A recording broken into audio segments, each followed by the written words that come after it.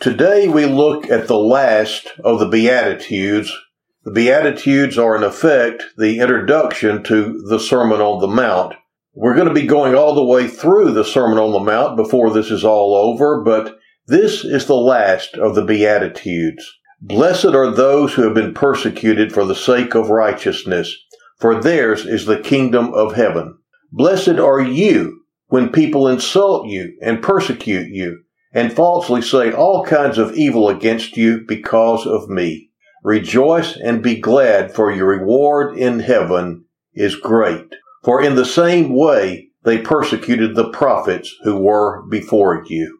On April the 20th, 1999, this nation witnessed what is the fourth deadliest school massacre in U.S. history, and the deadliest for an American high school. We refer to this horrific incident simply as Columbine. Rachel Joy Scott, a devout Christian, was the first to be shot. Reportedly, she was eating lunch on the lawn outside the school when she was approached by the killers and asked if she believed in God. Knowing full well that the end result would be death, she said yes. Refusing to deny her faith in God, Rachel was shot in the head at point-blank range. As part of the investigation, videotapes were found in which the two killers mocked Rachel for her faith. Now, as horribly sad as this is, a precious life lost and a family left with a hole that cannot be filled, we cannot help but be inspired by this young lady who in an instant went home to be with the Lord, whom she would not deny. At 17 years of age, she showed more courage and conviction than many adults ever have. Let's face it. In the Columbine massacre, when we look back, if you had to declare a winner in this confrontation between Rachel and her killers, Rachel won. There was another young lady. Her name was Cassie Bernal, who was also there that day, and she was approached in the cafeteria as she was hiding behind the table. And she was also asked, "Are you a Christian?" To which Cassie replied, "Yes," and met the same fate as Rachel Scott. These two young ladies were both given the most important test in high school that day that any of us can take, and both passed. What was tested was their faith, and their faith proved to be genuine.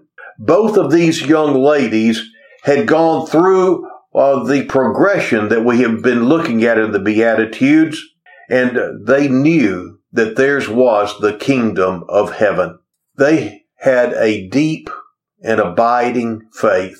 Some time back, I ran across this acronym, forsaking all, I trust Him. And that is at the heart of the Christian faith, isn't it? Forsaking all, I trust Him. And that is what Cassie and Rachel did. They were able to trust Him no matter what came their way. And the reason why, as I said, is that they had gone through this progression of the Beatitudes. You see, the Beatitudes is not just a list of Christian traits that we can go through and pick and choose. Okay, I want this one, I want that one, but this persecution thing, I'm going to leave it out.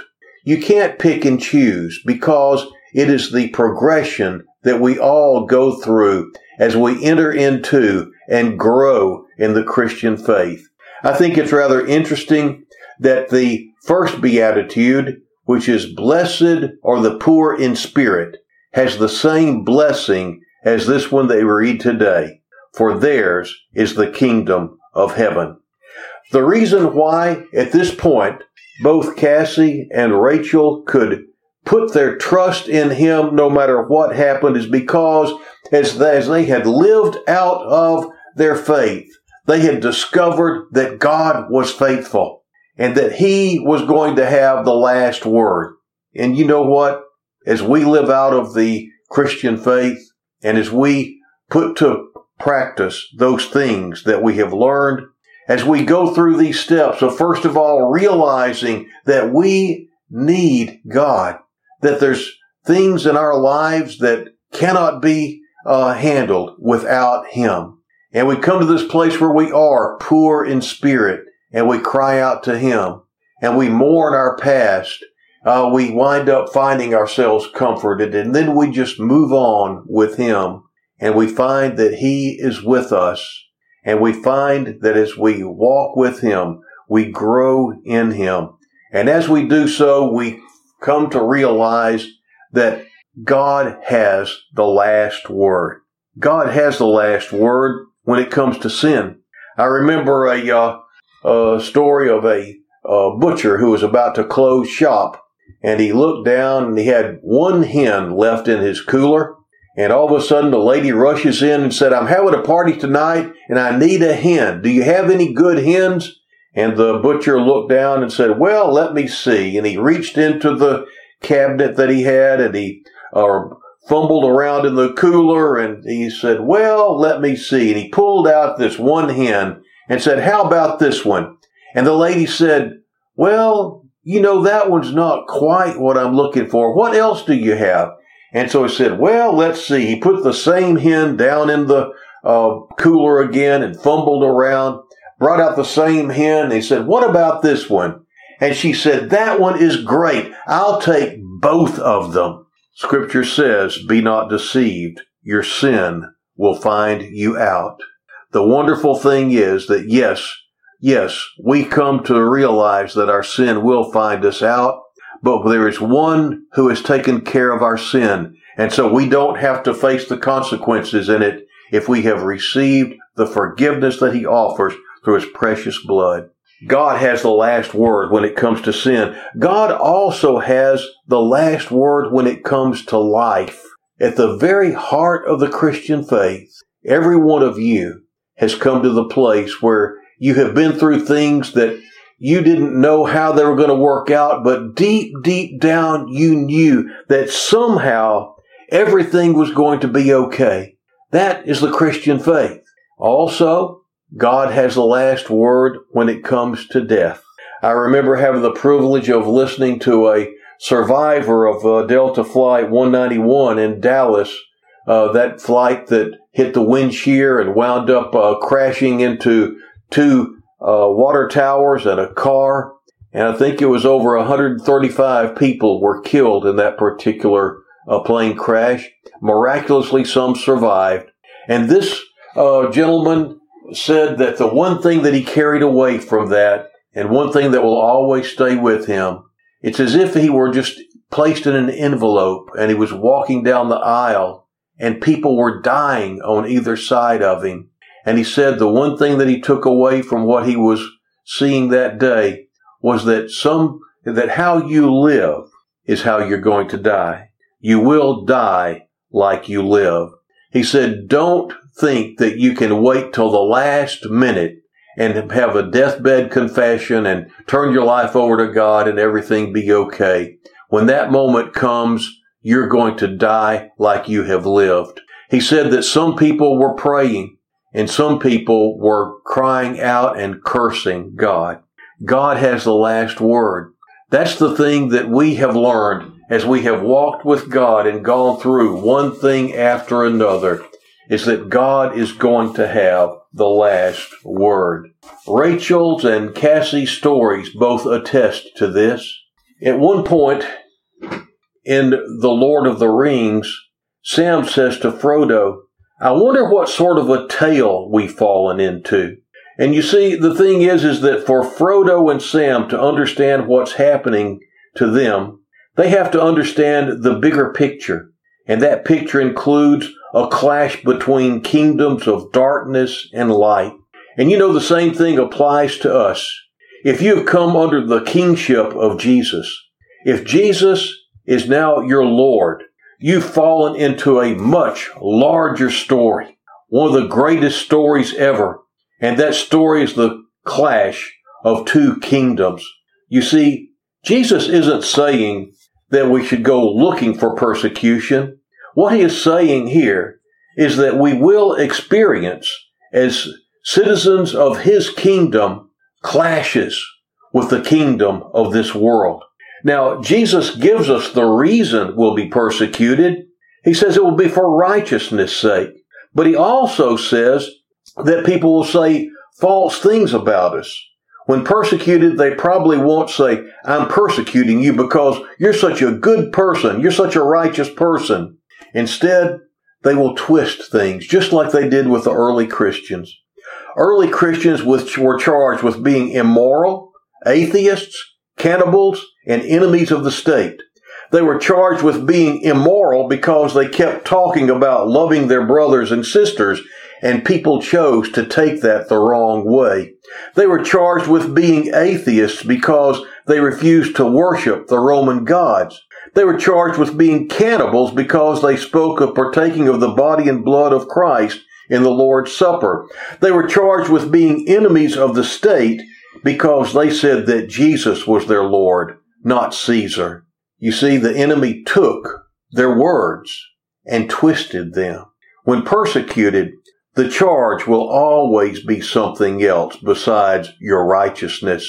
You won't be charged with being righteous, but you may be accused of being intolerant or disloyal or not a team player or just plain mean. Now we know that this is so. We know we have experienced what it's like to live in God's kingdom and to wind up experiencing these clashes that happen. And we all experience them.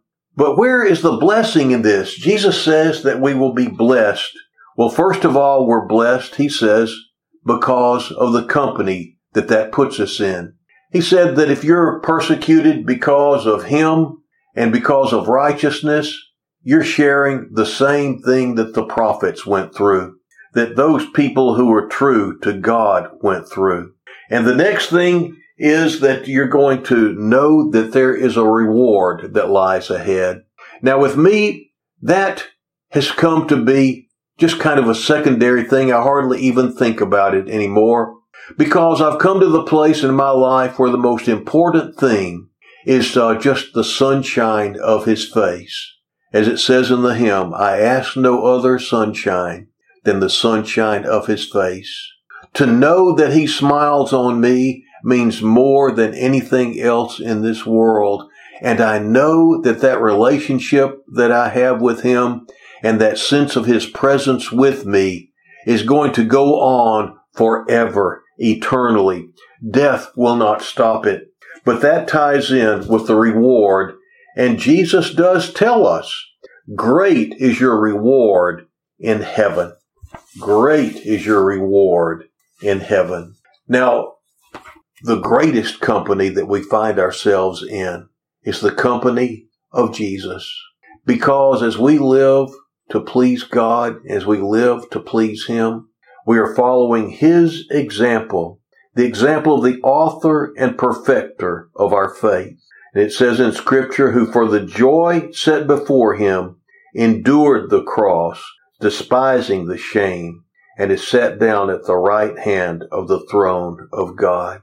You know, there are many others through the centuries who have done the same thing. James Guthrie woke up in the condemned cell on the morning of his execution. His servant was weeping, and he said, "Stop that at once. This is the day the Lord hath made. We will rejoice and be glad in it." Also, there was a woman who was being taken to be thrown into the arena to be killed by lions, who said as she was approaching the door, "This is the day of my coronation." To her, the death that came from persecution was an entry into a greater life, and the day when she was going to receive her crown of righteousness. On December of 1666, Hugh McHale stood before a judge and was sentenced to be executed 4 days hence. As he was being marched back to prison, he saw a friend and said, "Good news, wonderful good news. I am within 4 days of enjoying the sight of Jesus, my Savior." All these rejoiced as they suffered because they knew one who had gone on before them and one who had suffered in their place so that they wouldn't have to suffer the pangs of death and wouldn't have to suffer the punishment of sin. How about you? Have you come to that place in your spiritual life where if you were confronted with either denying your Lord and Savior or saying, yes, I am His follower, which would you do? I pray that you would say, yes, I am His. Because you see, you are faced with that temptation to say no every day. It may not be at the point of a gun. It may be whenever your popularity hangs in the balance and someone says, oh, come on, don't be such a wet blanket. Oh, come on, everyone else is doing it. Oh, come on. At that point, at that time, that is whenever you are meeting the test. That's whenever you are determining whether you're His or you're not.